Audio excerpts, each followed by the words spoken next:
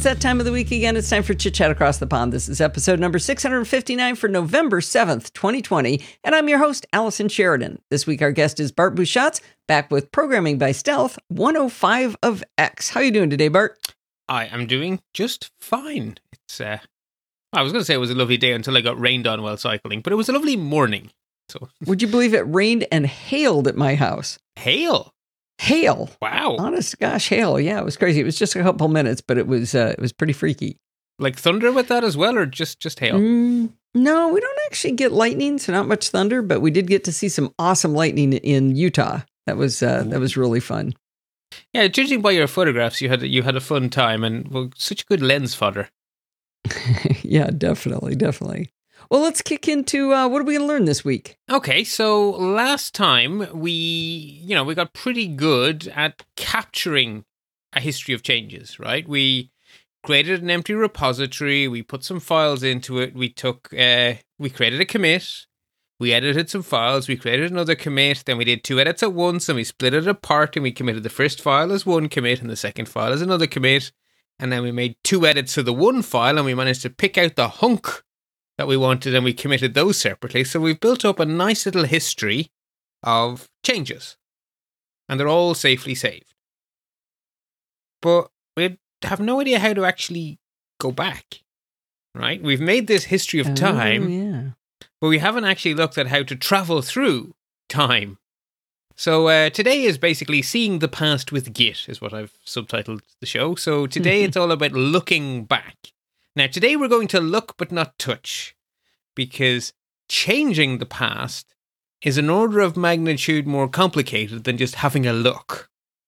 And if films like Back to the Future have taught us anything, changing the past can be very dangerous.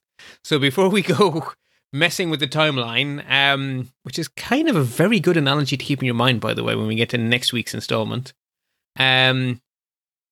before we do that, let's get an understanding of how this all hangs together, and then our task next time will be bite-sized. Okay.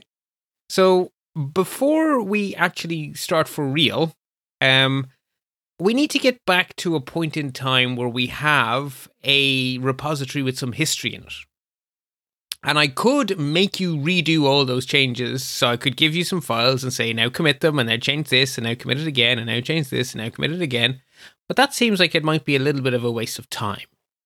So what I have done is I have created a special kind of archive of the end result of the last installment's playdate, and I have saved it into the zip file for this installment as pbs105a.bundle. A bundle is an archive of a Git repository that contains the entire history of the repository in a single file, which means you can safely send it to someone by email, or stick it on a Dropbox, or stick it on a thumb drive. Whereas if you try to do that with a folder, sometimes, try stick a folder as an email attachment. That won't go well. Try stick a folder onto Dropbox and have it not mess it up. Trust me, it will. So the bundle format was invented to collapse a Git repository into one file so you can safely share it. Is that bundle specific to Git repositories, or do other types could you bundle anything? Okay, you cannot use the git bundle command to bundle anything but a Git repository. There may be other things that use that very descriptive file extension. Okay, so it's different than a zip file then. It's not compressing it or anything. I am almost certain it is using the GIF algorithm. You mean the zip algorithm? Yes, I do mean the zip algorithm. I said GIF, didn't I? Yes. It's certainly using some sort of compression. I mean, it may be .tar or .gz under the hood, but it is collapsing the entire history of your Git repository into a single file that can be safely transferred. So what we're going to do to play along is I'm going to get you to create a new folder that's going to become a new repository, and I'm going to get you to name it PBS105A. I'm going to get you to change into that folder. I'm going to get you to turn that folder into a Git repo. If needed, rename the branch from master to main, and then we're going to suck in all of the commits from last time out of the bundle file and into our newly created repository. So we're just going to cheat. We're just going to suck it all in from last time and pick up where we left off. So the commands to do that is first mkdir or pbs105a. I should say, I say in the show notes to take the bundle file and pop it in a temporary folder and to put yourself into that temporary folder. And then inside that temporary folder, do all these commands. So the bundle file is in the same folder we started, if that makes sense. Okay. All right. Okay. So if we unzip your zip file, we have a folder called PBS105. Yeah, change it to that. Yeah. ADA bundle, just be there. So we don't have to make a directory there. Yeah, just be there when we start. And then in there, mkdir pbs105a. Then cd pbs105a. Then git init. And then our copy paste if and only if needed rename our master to main command from last time. And then the magic git space pull space ... pbs105a.bundle. In other words, pull all of the commits out of the bundle file that's in the folder that's our parent. ... is my parent folder. Okay, hang on. I am catching up with all those commands. So I am just changed to main. And so now git pull. And then you said ... which means go up a level? Yeah. Which is where our bundle file is sitting. So just the name of the bundle. Oh, right. Okay. And then we're going to just pull that. And so now tell me again. All of its content into the repository we've just initted. Okay, so why does it do that? So just pulling a bundle does exactly that. It pulls. That is the job of the bundle is to be pullable. Okay, all right. We will be coming back to git pull many times before the series is out. For now, this is how we can get to where we can start without too much falafel. Oh, I had falafel yesterday for dinner, actually. It was lovely. Okay, so it says star branch head, arrow fetch head. As long as when you're finished, it doesn't give an error, then everything was fine. I don't think so. It looks like it says 100% done. Perfect. Seems very excited about it. So we can now use the git log command to verify that we have indeed pulled in all of our stuff from last time. And remember the --, no -pager flag to stop it from putting you into less. So just git space --, no -pager space log will show all the commits in the current repository. And hey, look, it's all the stuff we did last week. Okay. Yes. I wrote git space log before you told me to not just say it. Yeah, it's fine. I mean, then you'll end up in the pager, so you can use the up and down arrows and hit Q to get out. You're basically in less. Okay. We also learned last time, we briefly met the git diff command. We didn't learn everything it could do. We just learned that we could use git diff to see the changes between our working copy and the previous commit, or between our staged copy and the previous commit. So we learned those two things last time. So and the working copy again versus the staged copy. Working copy has not yet been staged. Correct. So the working copy is the files you see in the Finder. Then you stage them to get them ready to be a commit, and then from staging they get fossilized into a commit. Okay. And we saw the power of that last time because we were able to take a bunch of changes in the working copy and selectively stage only a few of them, commit those, and then selectively stage a different few and commit those to split our multiple changes because we're not very disciplined into very disciplined commits. Right. Making us look more organized. This is interesting looking at the history of what we just did, of what we did last week without us having to recreate it here.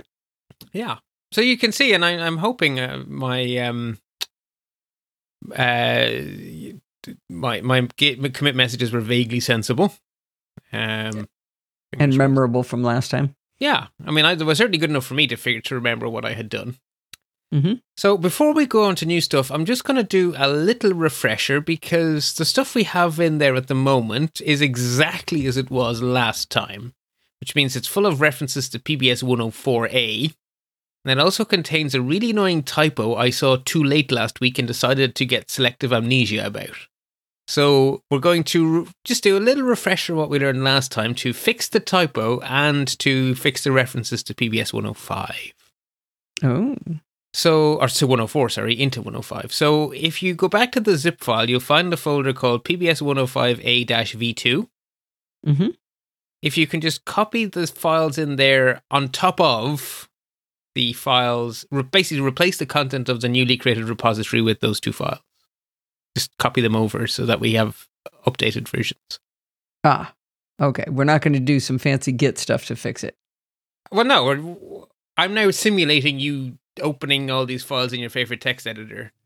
Oh, okay. And then we're going to have to. Then we're going to have to do the fancy Git stuff to actually commit. Oh, right? Okay. I could make you type, but it seemed like it might be a slight waste of time. Okay. So the first thing we'll do is we'll remind ourselves of git diff's default behavior, because it's what you're going to use it for most is to see what has changed between what is in my working copy now and what was last committed. That is the most common thing you want to see. What have I changed since my last commit? And so if we just say git space -- no pager space diff, again, I don't want to be stuck in less, so I just use a -- no pager all over the place. It will show everything I changed in those two files I just asked you to splat over each other. So you should notice that in the README file, there is just the one change. It says, this is a dummy project for use in an example in installment 104 becomes this is a dummy project for use in an example in installment 105. Yay, I'm so exciting. And then in the index.html, you'll first find that I initially had managed... Oh no, so first thing you'll find is the change from 104 to 105. And the second the change you'll find is that through bad copying and pasting, I put a markdown link in the HTML file instead of an HTML link in the HTML file. Ah, okay. So the minus line has the link to learn more on Wikipedia as square bracket, learn more on Wikipedia, close square bracket, and then inside that roundy bracket's the URL, which is good old markdown. And on the replacement line, you'll find an ahref, which works an awful lot better in HTML. So I've gotten so lazy with the tool I use going into WordPress that I can write in either language. And it changes. I know. Yeah, and I have very many tools that are exactly the same, and I am so used to just writing in Markdown everywhere that it catches me out from time to time when I'm in a plain old text editor writing actual HTML. Okay, so like we did last time, let's turn this into two sensible commits. So first I'm going to fix the typo, because I should have done that last week. And the typo is one of two changes within the same file. So this actually gives us a chance to practice the most complicated thing we did last time, which is to choose a single edit and commit it separately to other edits in the same file. Right. And the way we do that is that we stage it with the -- patch flag to say we want to stage it, but only some bits of it. So we say git space add, which is short for add to staging. So git add -- patch index.html. I'm sure glad you didn't say, how did we do that last time, Allison? Because I was going to give you a blank stare. You've been on holidays. I would never do that to someone who's fresh back from holidays. That would be mean. So when we do that, we'll end up in an interactive mode where it is showing us the changes, and it's asking us whether we want to say yes, no, and a whole bunch of other choices. And we want to say no, right? Because this doesn't let us choose. Almost correct, but not quite. This is showing us all of the changes as one. This is showing us all of the edits as one hunk. And we want to split that hunk into smaller pieces. So the letter we want is S for split. Oh, okay. And then we hit enter. And then that was one of the choices, YNQADS or E. Yeah. That's S is split. Okay. S is split. So we hit S and then it will rethink it and it will give us smaller choices. And so going by memory here, the first choice it's going to offer us is the one we don't want. So we hit N, enter to skip over the first edit. And then the second edit is the one we do want. So we hit Y, enter to accept that one.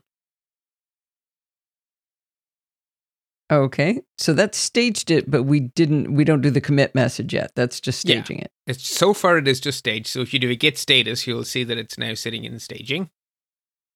Right. We can also now, before we actually commit it, we can play around with a bit more with git diff So now if we git diff index.html, we should only see one edit remaining that is not that has not been staged. And if we want to see what's in staging. Okay. So do you agree if you do a git diff index.html, you now just see the one edit, which is the... Right, you see the 104 to 105 edit, but you don't... So git status doesn't... The thing that's been staged is not part of the diff anymore. Not by default. Okay. So Git's default behavior is to show us what unstaged changes are in our working copy. Right, okay. So what have we done that we haven't staged yet? Or committed. So basically, what have we done that we haven't done anything with? If we want to see how our staged version compares to what is the last commit, we give it the -- cached flag. And that will show us the other edit, which is the typo we just fixed. It's cached index.html. Okay. So that's showing us the other edit. So the link being fixed. Okay, so cached is the same as staged. Correct. Wow, there's a lot of lingo to remember. There is. Git is written by Linus Torvalds. It does jargon. It does jargon a lot. Okay. And it uses English words, but gives them whole new meanings just to throw you off. It's a very computer sciencey approach. So that's just a bit of revision on how git diff works, and we've got to play around a bit with staging pieces of a file. So let's actually go ahead and commit that fix. So git space commit space -m space fixed markdown link in HTML file. Enter. And the -m means again? Message. In other words, the message to go in the commit will be fixed markdown link in HTML file. So when we do our git log, that's what it'll say. One file change, one insertion, one deletion. So now let's do a commit for the other changes we've made. So we want to git add readme.md and index.html. So we just pass them both at the same time. You could do that as 2 lines, but I'm lazy. Was there a change to readme? Yes, I fixed 104 to 105. So if you remember when we did our first git diff with no arguments. They both had. Yeah. So we're going to do them. We're going to do them together. Okay. Yes, because they're part of the one logical change, even though they're in 2 files. Gotcha. So git commit -m updated PBS installment number to 105 in all files. So I noticed, and I've been noticing this in a lot of stuff we do.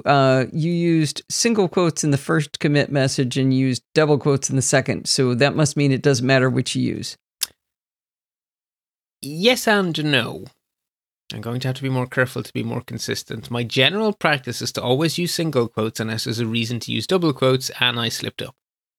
Okay, but in this case, it doesn't matter? In this case, it doesn't matter because we're not using any shell variables. If we were in taming the terminal, I would be kicking myself. Okay. But we're not in taming the terminal, so I'm going to gloss over it and say, for our purposes, probably for the entirety of PBS, it doesn't matter. Okay. Does that mean Bart is going to fix this before the listeners get to it? Before they see it? Not since we've mentioned it. Okay. But people may read without listening, but... Well, okay, but if you're Googling around, you're going to see single and double quotes all over the internet as well. Okay. But a good practice is to stick with single quotes? Oh, no. My practice is to stick with single quotes. I will not start the ultimate terminal nerd flame war by expressing my opinion as fact. Oh, no. So this is like indent or tabs versus spaces? Or more, perhaps up there with, do you open the curly bracket on the same line as the if or on the line below the if? Ooh. If you want to start a fight in a bar between programmers, you know, which indentation style do you like, KR or KN? Or actually, the other one, 4 spaces or a tab. Ooh. Anyway. Well, I kind of like single quotes, so I'm going to do single quotes. I find it safer. We should do, actually, we will come back to it in Taming the Terminal because I've become quite keen. Some stuff I want to do in Taming the Terminal where that becomes relevant. But we're teasing people now. Okay, so right now it doesn't matter. Right now it doesn't matter. Okay. So we've now fixed our stuff. So let us now start to see what else git diff can do. It doesn't have to compare the working copy to staging or the working copy to the last commit. We can compare the working copy to any point in time. We can actually say, compare index.html now to how it was way back at the start of this project, or halfway through this project, or we can compare to any arbitrary commit. And the way we do that is first we have to know what the commit's quote-unquote name is, and the commit's name is its hash. So if we run the git log command, again with the -- no pager, you will see that every commit has a big dirty hash. It says commit, big dirty hash, author, date, and then the description. Commit, big dirty hash, author, date, and then the description. So let us first compare the current version of the README file to the very, very first commit, which is, so the hash for which ends in 1896. So we simply say git space -- no pager, because I don't like the pager, space diff. And this time the first argument we give it is not the file we want to diff, but rather what we want to diff against, which is this giant big hash. So we say diff giant big hash space readme.md. So this is going to assume that we mean the most recent one. Yes, it is. So we're giving it one hash, which means we are comparing the current one we're comparing the working copy, right? So if we have made edits, those edits will be in the comparison. We're not comparing the last commit, we're comparing the current working copy. Okay. So, but I mean, if you wanted to compare two of them, you'd have to be giving it both hashes. Yeah, you're jumping ahead here. That's literally the thing we're about to do in one example from now. Well, but I'm trying to get it in my head. It's gonna, if I only give it one argument, it's got to assume that I mean the current working copy versus this commit. Correct. Perfect. Yes, that is exactly what you so do. the one at the bottom of the list is the original? Yes, because they're in reverse chronological order. Okay. All right. And that will show every change since the start of this very boring and completely arbitrary project. Ooh, what is all this glop? Holy cannoli. I've got like 1 million lines of glop. Width equals 4, view box, cpath, fill equals, hundreds of lines. Okay, yes, you left out the readme.md at the end of the command, didn't you? Which meant you've asked it for the diff of every single file in the project, including... Yep, sure did. Yeah, including all of Bootstrap. So what you've seen there is Bootstrap. All of Bootstrap just went by. Okay, I thought this was a little excessive. It word wrapped readme.md onto the next line the way I've got the show notes. The width I have the show notes too, so I didn't notice it. There we go. Now I see it in one line. Make the notes wide when you look at this one. I think it helps when I screw up, though. That's part of the value I add. So it is actually to learn something, right? Exactly. So, I mean, I haven't done a lot, but nonetheless, you can see the evolution of the file over time. Okay. Now, it seems to be just the last two changes. Well, no, this is everything that has changed since the very start of the project and the current working copy. And there's apparently only, I see 104 to 105, and that's it. Okay, no, you have a minus and a plus, followed by a minus and a plus, followed by some pluses. So minus to plus is a change. There it is. A minus to plus is a change, and then there's an addition. So it's 3 changes. Gotcha. Since it makes it faint, I was ignoring it. I was looking at the bright ones, and yeah, gotcha. Yeah. Again, I mean, it's an entirely arbitrary project, so it's not exactly exciting. But the point being, we can compare to any commit. And as you were previously asking, what if I don't want to compare the working copy? What if I want to compare 2 arbitrary points in history? Well, you just pass 2 hashes. So if we want to see the difference between the second commit and the second from last commit, which is utterly arbitrary, we simply say git space -- no pager space diff, the first icky hash, which ends in EE59, space the second hash, which ends in A6B8, index.html. And that will show me the changes to that file between those 2 commits. So I copied from the show notes and it told me I was not giving it what it needed. So let me try doing something. Sorry? Was there a word wrap in place, I wonder? Maybe. So the two I'm trying to do is the last one and the second to last one? No, the second to last one and the second from the top. So basically one in from each end of the list.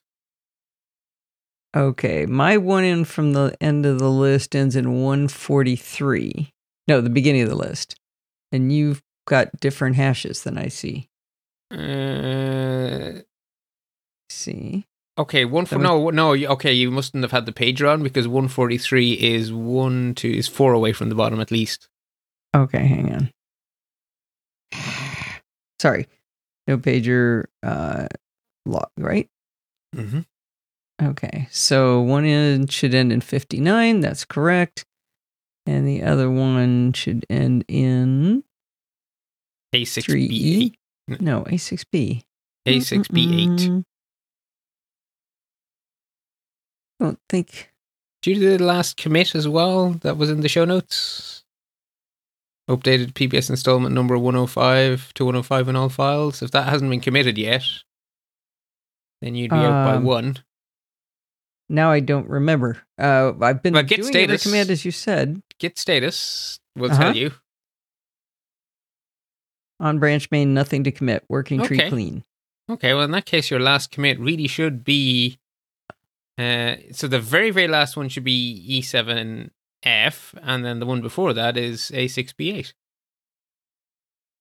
Let me find where I... You know what? Let me... get a bunch of line feeds in here so I can see. Now, if you type your description with different capitalization to me, if you didn't copy and paste it, your hash will be different. I did type it with different capitalization. Then your hashes will be different.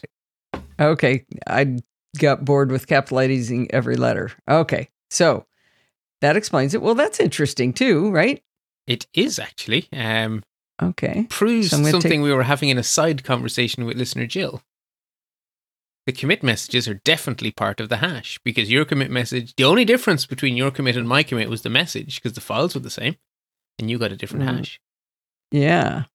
Well, look at that. So QED, what Jill told us. Yeah. I'm not surprised, but anyway, QED.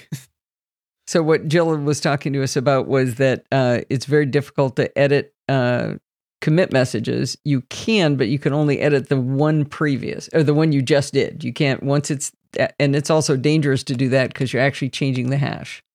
Yeah, so basically you need to do it very carefully before anything depends on it, because once it becomes part of a chain, you can't edit it anymore. Right. And if you think of it, each commit has a parent and a child, a parent and a child. So as soon as you make the next commit, then the one that you wanted to edit has now become a part of the chain, and you can't mess with it anymore. So you got to do it quickly. If you see your typo quickly, it's an easy fix. Right. All right, so I have now successfully found my changes. Yeah, I mean, there's quite a lot of them, actually, because between those two versions, I added all of the Hello World examples. Right. Hey, I'm noticing, like we've talked about the highlighting, that the red is the stuff that disappeared and the green is the stuff that showed up, and you've got pluses and minuses next to things, but I see a red square next to include stdio.h. And I noticed that earlier. It's above print hello world. That may just be some false syntax highlighting going on because of the symbols involved. Shouldn't be there. Okay. That doesn't mean anything. Okay, so we were able to compare two different hashes of two different commits and see what was going on between those two. Exactly. So with the git diff command, we really can see the changes between arbitrary points in time. So that's like a little sort of keyhole view of the past, right? We're seeing very specifically just the changes. That's not the same thing as, just show me how it looked, right? If you're writing a web page, you don't want to see what's changed. You just want to see how the web page looked, right? That is a different problem to be solved. So we are going to solve that problem with a different command, the git archive command. So git archive, whether you know it or not, you've probably used it regularly, because every time you go onto GitHub and you click the button to download a zip file of a repository, you're actually downloading an archive. So an archive is the files and folders that make up a single commit as a single file.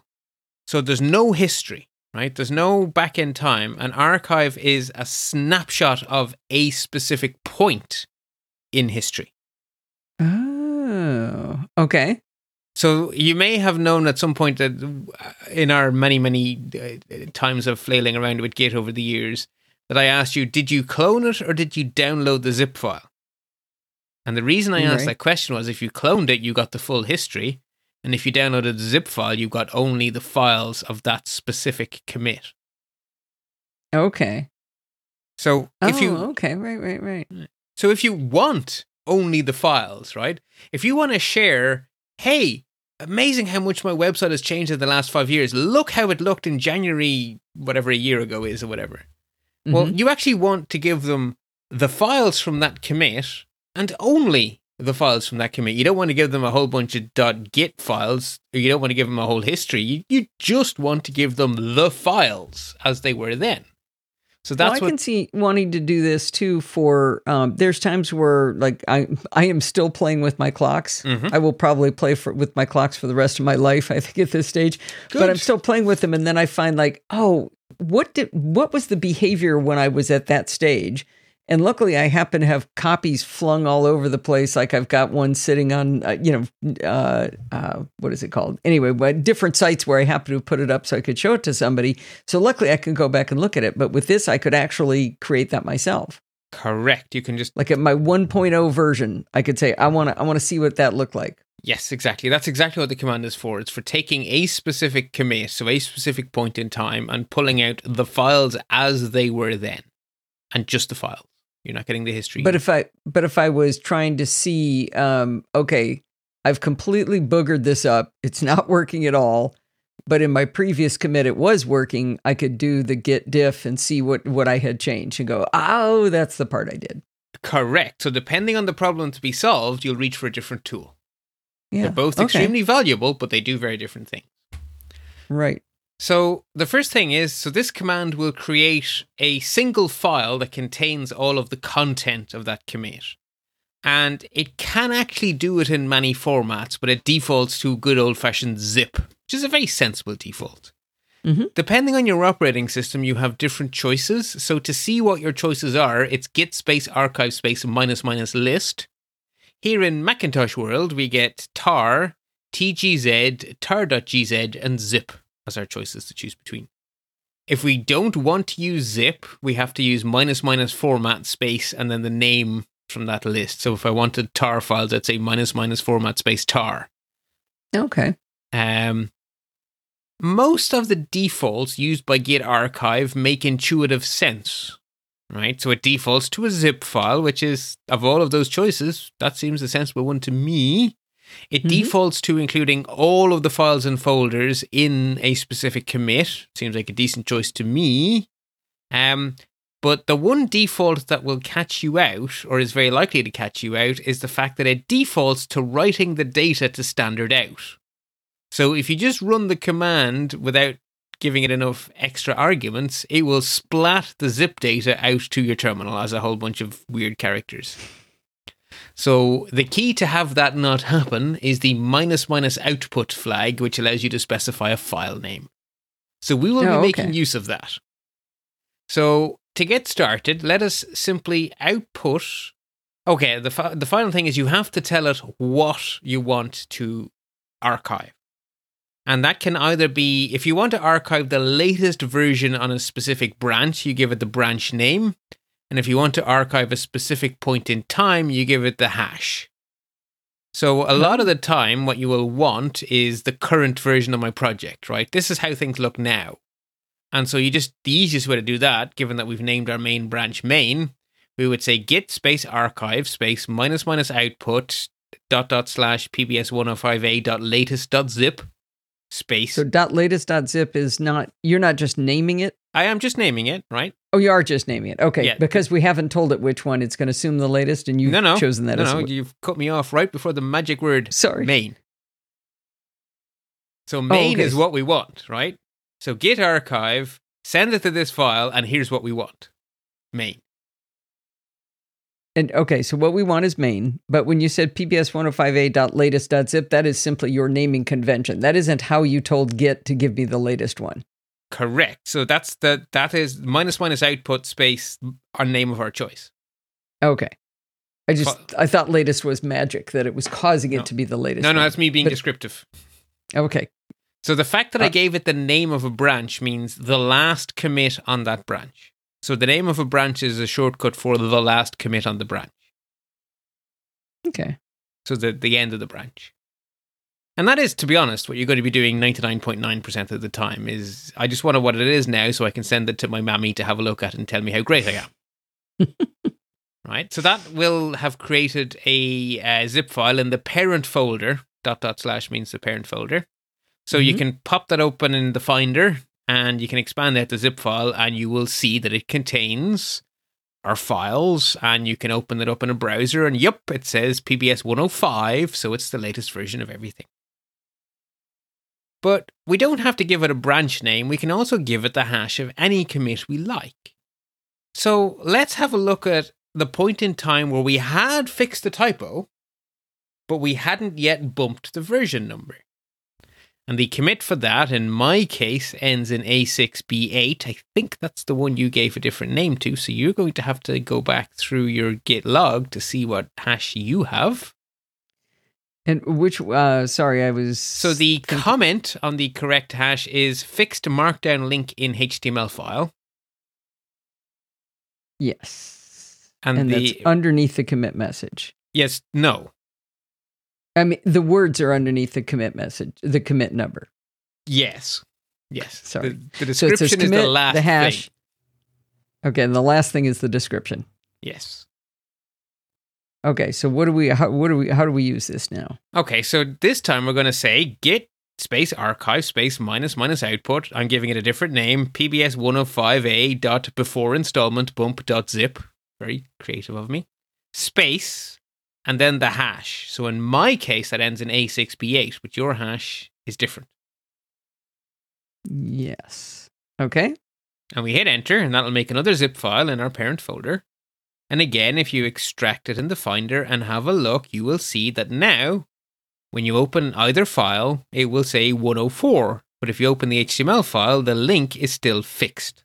So that is indeed the point in time we arrived at. Huh, look at that. I think I understand this. Excellent. The last thing we can do is, after we say what we want to archive, like as in main or a hash, we can also specify specific files and folders. And if you do that, what that means is, so the default behavior is archive everything, but you can actually just pick a few things to put into your archive. And so you just specify those things by adding them after, whether it's the branch or the commit. So if we want to have our project without that contrib folder, which just contains a copy of Bootstrap you could get from anywhere, if we just want our stuff, we could say git space archive space -- output / pbs105a dot without contrib dot zip space main space index.html space readme.md. That will make a new zip file, and when you extract that one, it will only contain index.html and readme.md. So you just list out all the ones you want. Correct. So the default behavior is everything, and once you start listing, that means only these. Okay. But you are telling it the branch first. You have to, yes, because otherwise it doesn't know what it's archiving, right? How come you didn't have to do that on the last one? I did. We used a hash instead of a branch because we wanted a specific point. We didn't want the end of the branch. We wanted something. The branch name is a shortcut to save you figuring out the hash of the last thing on the branch. I think of the branch as everything that's on that path, but it isn't. Correct. Main is really where it is right now on that branch. Yes. And that's how it's going to work in all the Git commands. The name of a branch is a synonym for the latest commit on this branch. Okay. I may be confused by that again. I reserve the right to ask that exact same question at a later date. And I hope you do, because it will give me the opportunity to help everyone. Okay. So, if I've learned nothing from this series, it's figuring out ahead of time what I'm going to forget. that's a really good skill in life. The second part to go with it is knowing where the docs are. I know what I'm going to forget, so I know where the docs are. And then I can go look it up again. Right, My Evernote is full of notes named something space cheat sheet. MySQL cheat sheet. jQuery cheat sheet. And it's full of the things I know I'll forget. Oh, and in okay. MySQL, there is a diagram showing the difference between a left join, a right join, an inner join, and an outer join, because I never, ever, ever remember them. And so I go to, every time I'm writing SQL, I have to open up that Evernote, go to that diagram, and then I go, oh yeah, it's an inner join I want today. It's usually an inner join.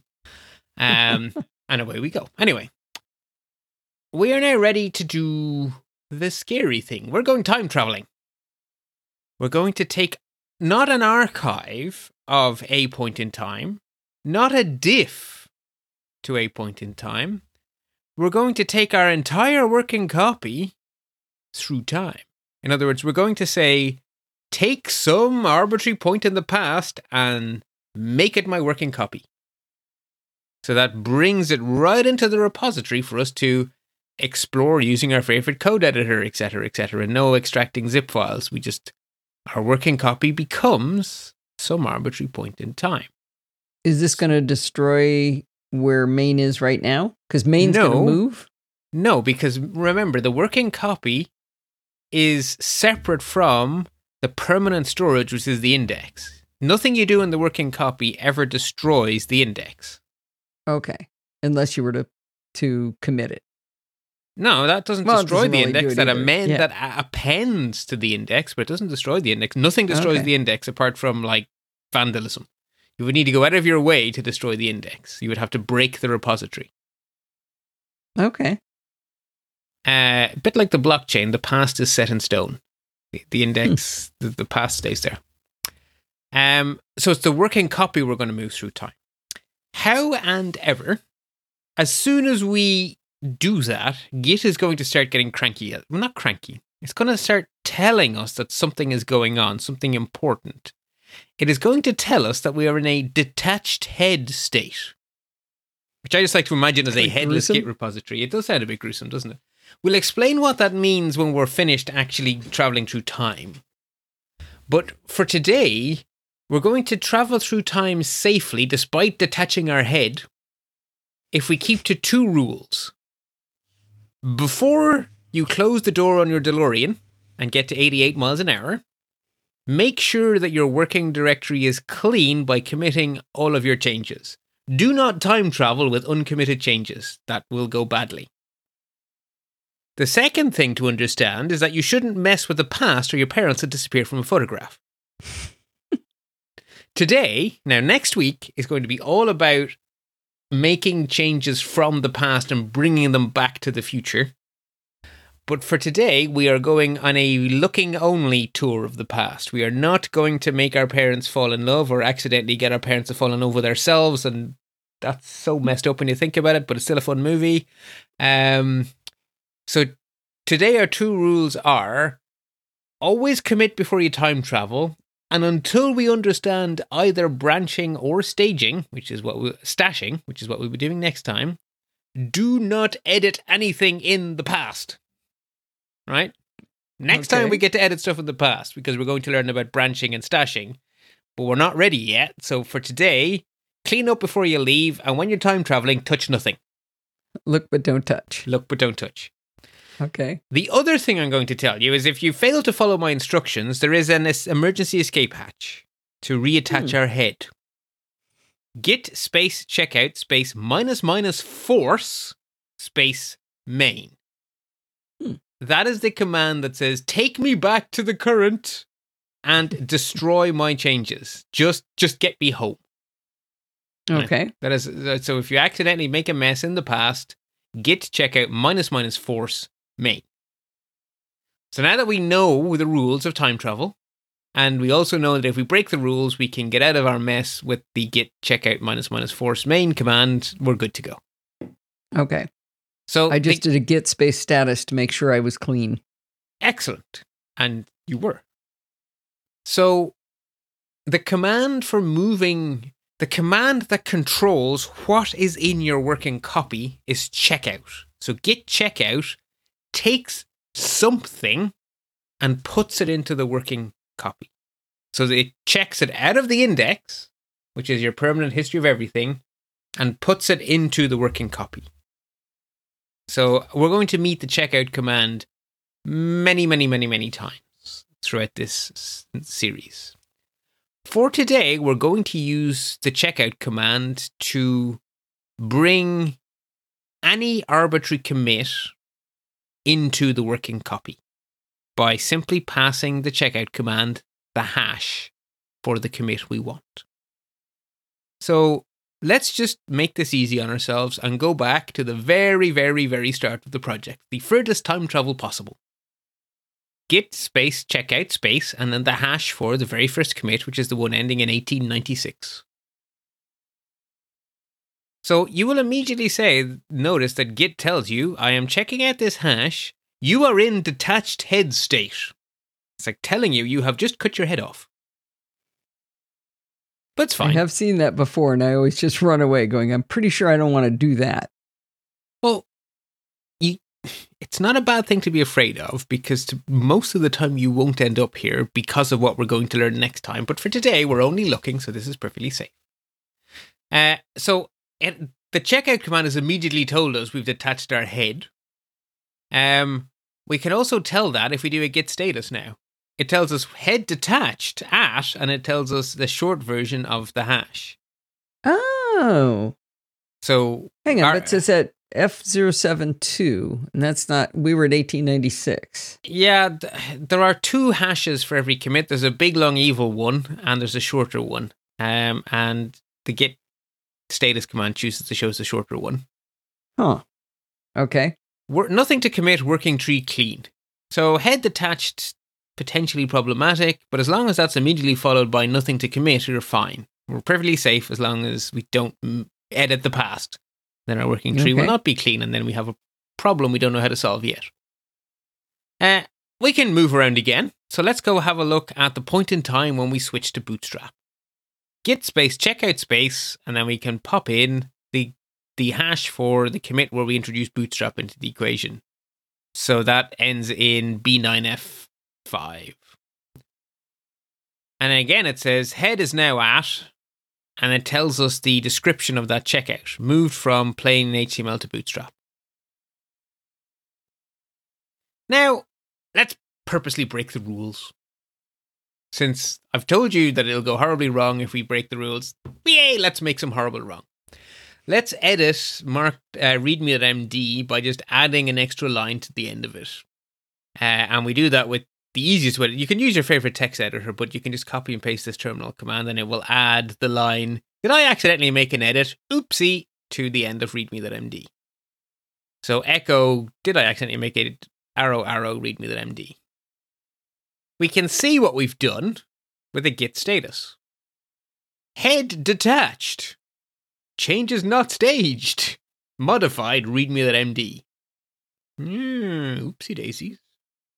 Hang on, I'm afraid you're going to have to help me catch up. I was trying to just copy your hash, and it kept copying the entire line, so I had to do a whole lot of editing. I don't know why it's doing that, but so I am stuck back, and I just checked out the right one. Okay. And you're saying we're gonna, so just this line, this echo, did I accidentally make an oopsie? Yes. So copy and paste that guy. That will append that line of text to the end of readme.md. Okay. And so now when we do a git status, you should see that we have a detached head and we have changes. Uh-oh. We can't commit anything because we have a detached head. And if we try to go home, if you try to run back home to the present by saying git checkout main, it tells us no, you've made a change here in the past. And you've not committed it, but you can't commit it because you have a detached head. So you're kind of stuck, aren't you? Well, this is where the estate patch comes in. Git space checkout space --force space main. Boom! We're home.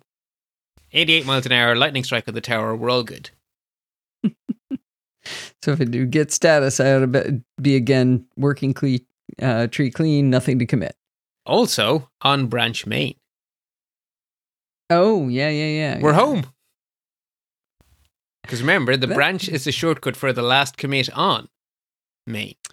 So we're right back in the present.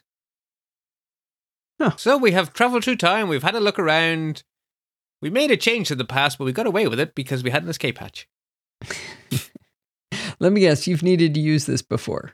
Oh, yes. Yes. Detached heads happen. You need to reattach them, and that is the easiest way to do it. What are we talking about with the detached head? Let's explain that before we wrap up for the day. So, in a Git repository, the working copy is the files and folders from some commit, and there may or may not be some edits to those files from that some commit, right? Depending on whether you've made some changes or not.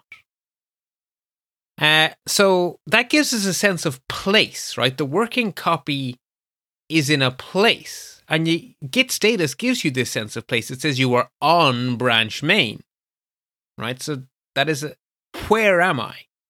And I've tried to use that kind of phraseology too when we introduce Git status. It tells you where you are. Well, what does it mean to be somewhere? What does it mean to have a current commit?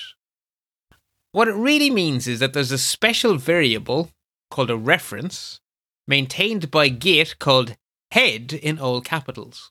So HEAD. And head is always pointing at a commit. It's a reference to a specific commit. So head is where we are. Head is where we are. Okay. So normally, head is at the end of a branch, right? So the most recent commit on a branch is called the branch's head. Not all capitals HED, it's just called the branch's head, right? That's the phrasing for the top of the branch, is the head of the branch. Okay. And so normally when we're working away, head in all caps is pointing to the head of a branch, and Git status describes that to us by saying we are on branch whatever. So when Git status says we are on branch main, what it really means is that head in all caps is pointing at the commit at the head of the branch main. Okay. Now, what's important about heads? A branch in Git is like a branch on a tree. New growth is always at the end. Right? If you have a tree growing in your garden, the fresh growth isn't in the middle of the branch, it's at the end of the branch. Okay. New commits always go on the end of a branch in Git, right? That's how it moves forward through time. Leaving aside how we make new branches, that's next week. When we're on a branch, the commits go on the end. The commits go to the currently checked out branch. So when we are in a detached head, it means we can't commit because we are not at the end. We are not at the head of the branch, which means we can't make new stuff because branches don't grow in the middle, they grow on the end. So when you're in a detached head, it just means that your working copy is not at the end of a branch, so you can't commit. That's all a detached head is.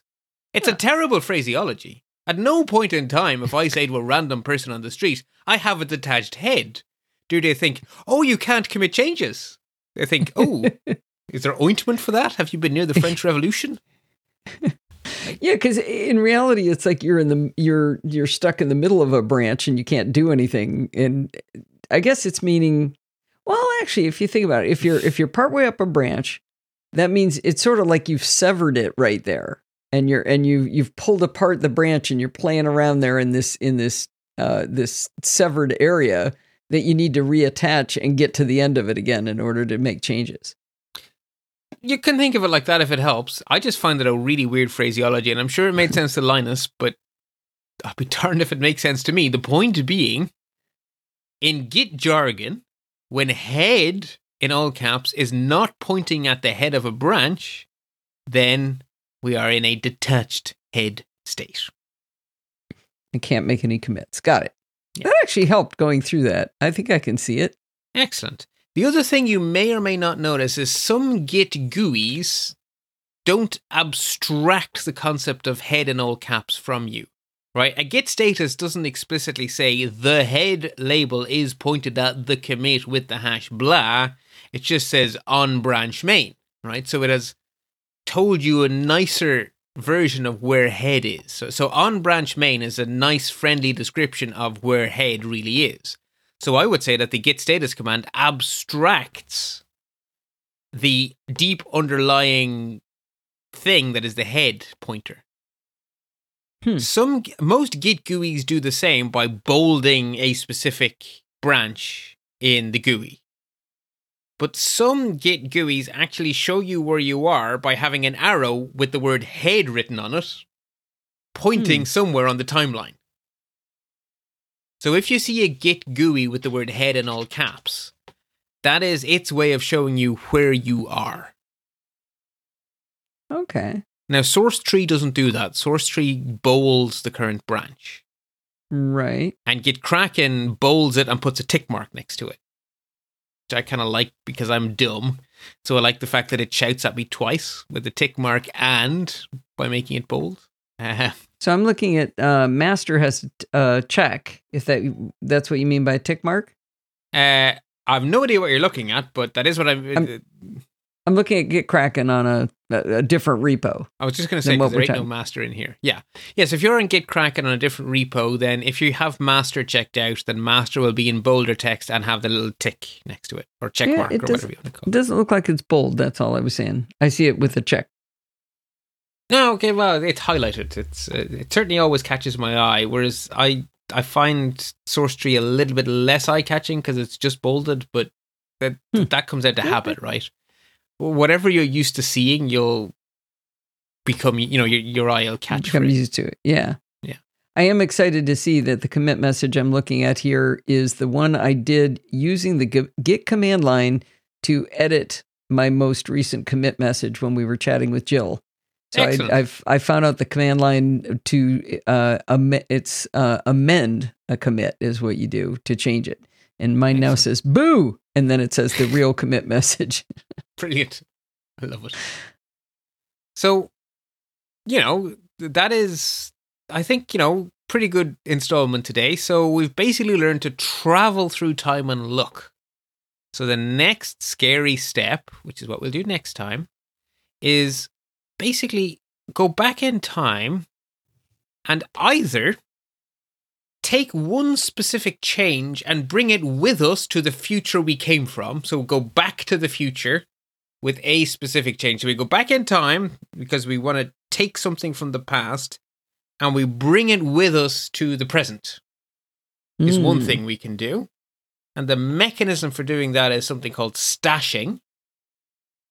Or we can bifurcate the timeline and go back to the past and start a different future, which is called branching. So we go back to a previous point in our current branch and we say, using this as a starting point, go in a whole new direction. And so it's like a tree sprouting a new branch. Okay, so we get a new head then. Correct. We now have two branches, so we have two heads in lowercase. And that's lowercase head. And at any point in time, our working copy is going to be on either of those branches. So head, in all caps, will be pointing at the head of one branch or the other branch. We have to shout one of them. Yeah. Wow. So okay. I'm glad we're going to look at this because I got into a mess with this. And we ended up, your advice was, Allison, just abandon all of your history and start a new repo because I'd gotten it all messed up. Yes, and the reason I have built up so carefully to getting to the point of making branches is precisely because unless you really understand what it is you're doing, it will go wrong. And even when you do understand what you're doing, it'll still go wrong. I mean, I almost made a complete total mess of a work repository yesterday, but luckily I was able to back out of my mess just in time. Like, I'm running out of wall. I should probably stop. That was the wrong command. I was disappointed that I had to start my repo over, but you said, Allison, I've had to do it before. I was like, all right. Bart's done it many times. I've done it. I'm getting better at avoiding it. It's been a while since I've done it, but trust me, I've done it many times. Okay. Sometimes cleaning up is harder than starting over. Right. Well, this was cool. I had fun with this. This is I like getting these fundamentals down again. Good. I'm saying I said that before. I mean, just getting to understand the fundamentals, I think, will help me not screw up when I'm using a GUI. Yes, and it also means that when we get to the complex topics, they are more likely to sink in more quickly. Okay. And that's to say, the rubber seriously meets the road next time. Prepare yourself, because stashing and branching is getting serious. Okay. So we'll start to have real control and be time traveling like a master. It'll be great. Anyway, until then, I'm going to wish you happy computing. If you learn as much from Bart each week as I do, I'd like you to go over to lets-talk.ie and press one of the buttons over there to help support him. He does 98% of the work here. I'm just the stooge that listens to him and asks the dumb questions. If you go over to lets-talk.ie, you can support him on Patreon, you can donate via PayPal, or you can use one of his referral links. I really hope you'll go over and help him out. In the meantime, you can contact me at Podfeet or check out all of the shows we do over there over at podfeet.com. Thanks for listening and stay subscribed.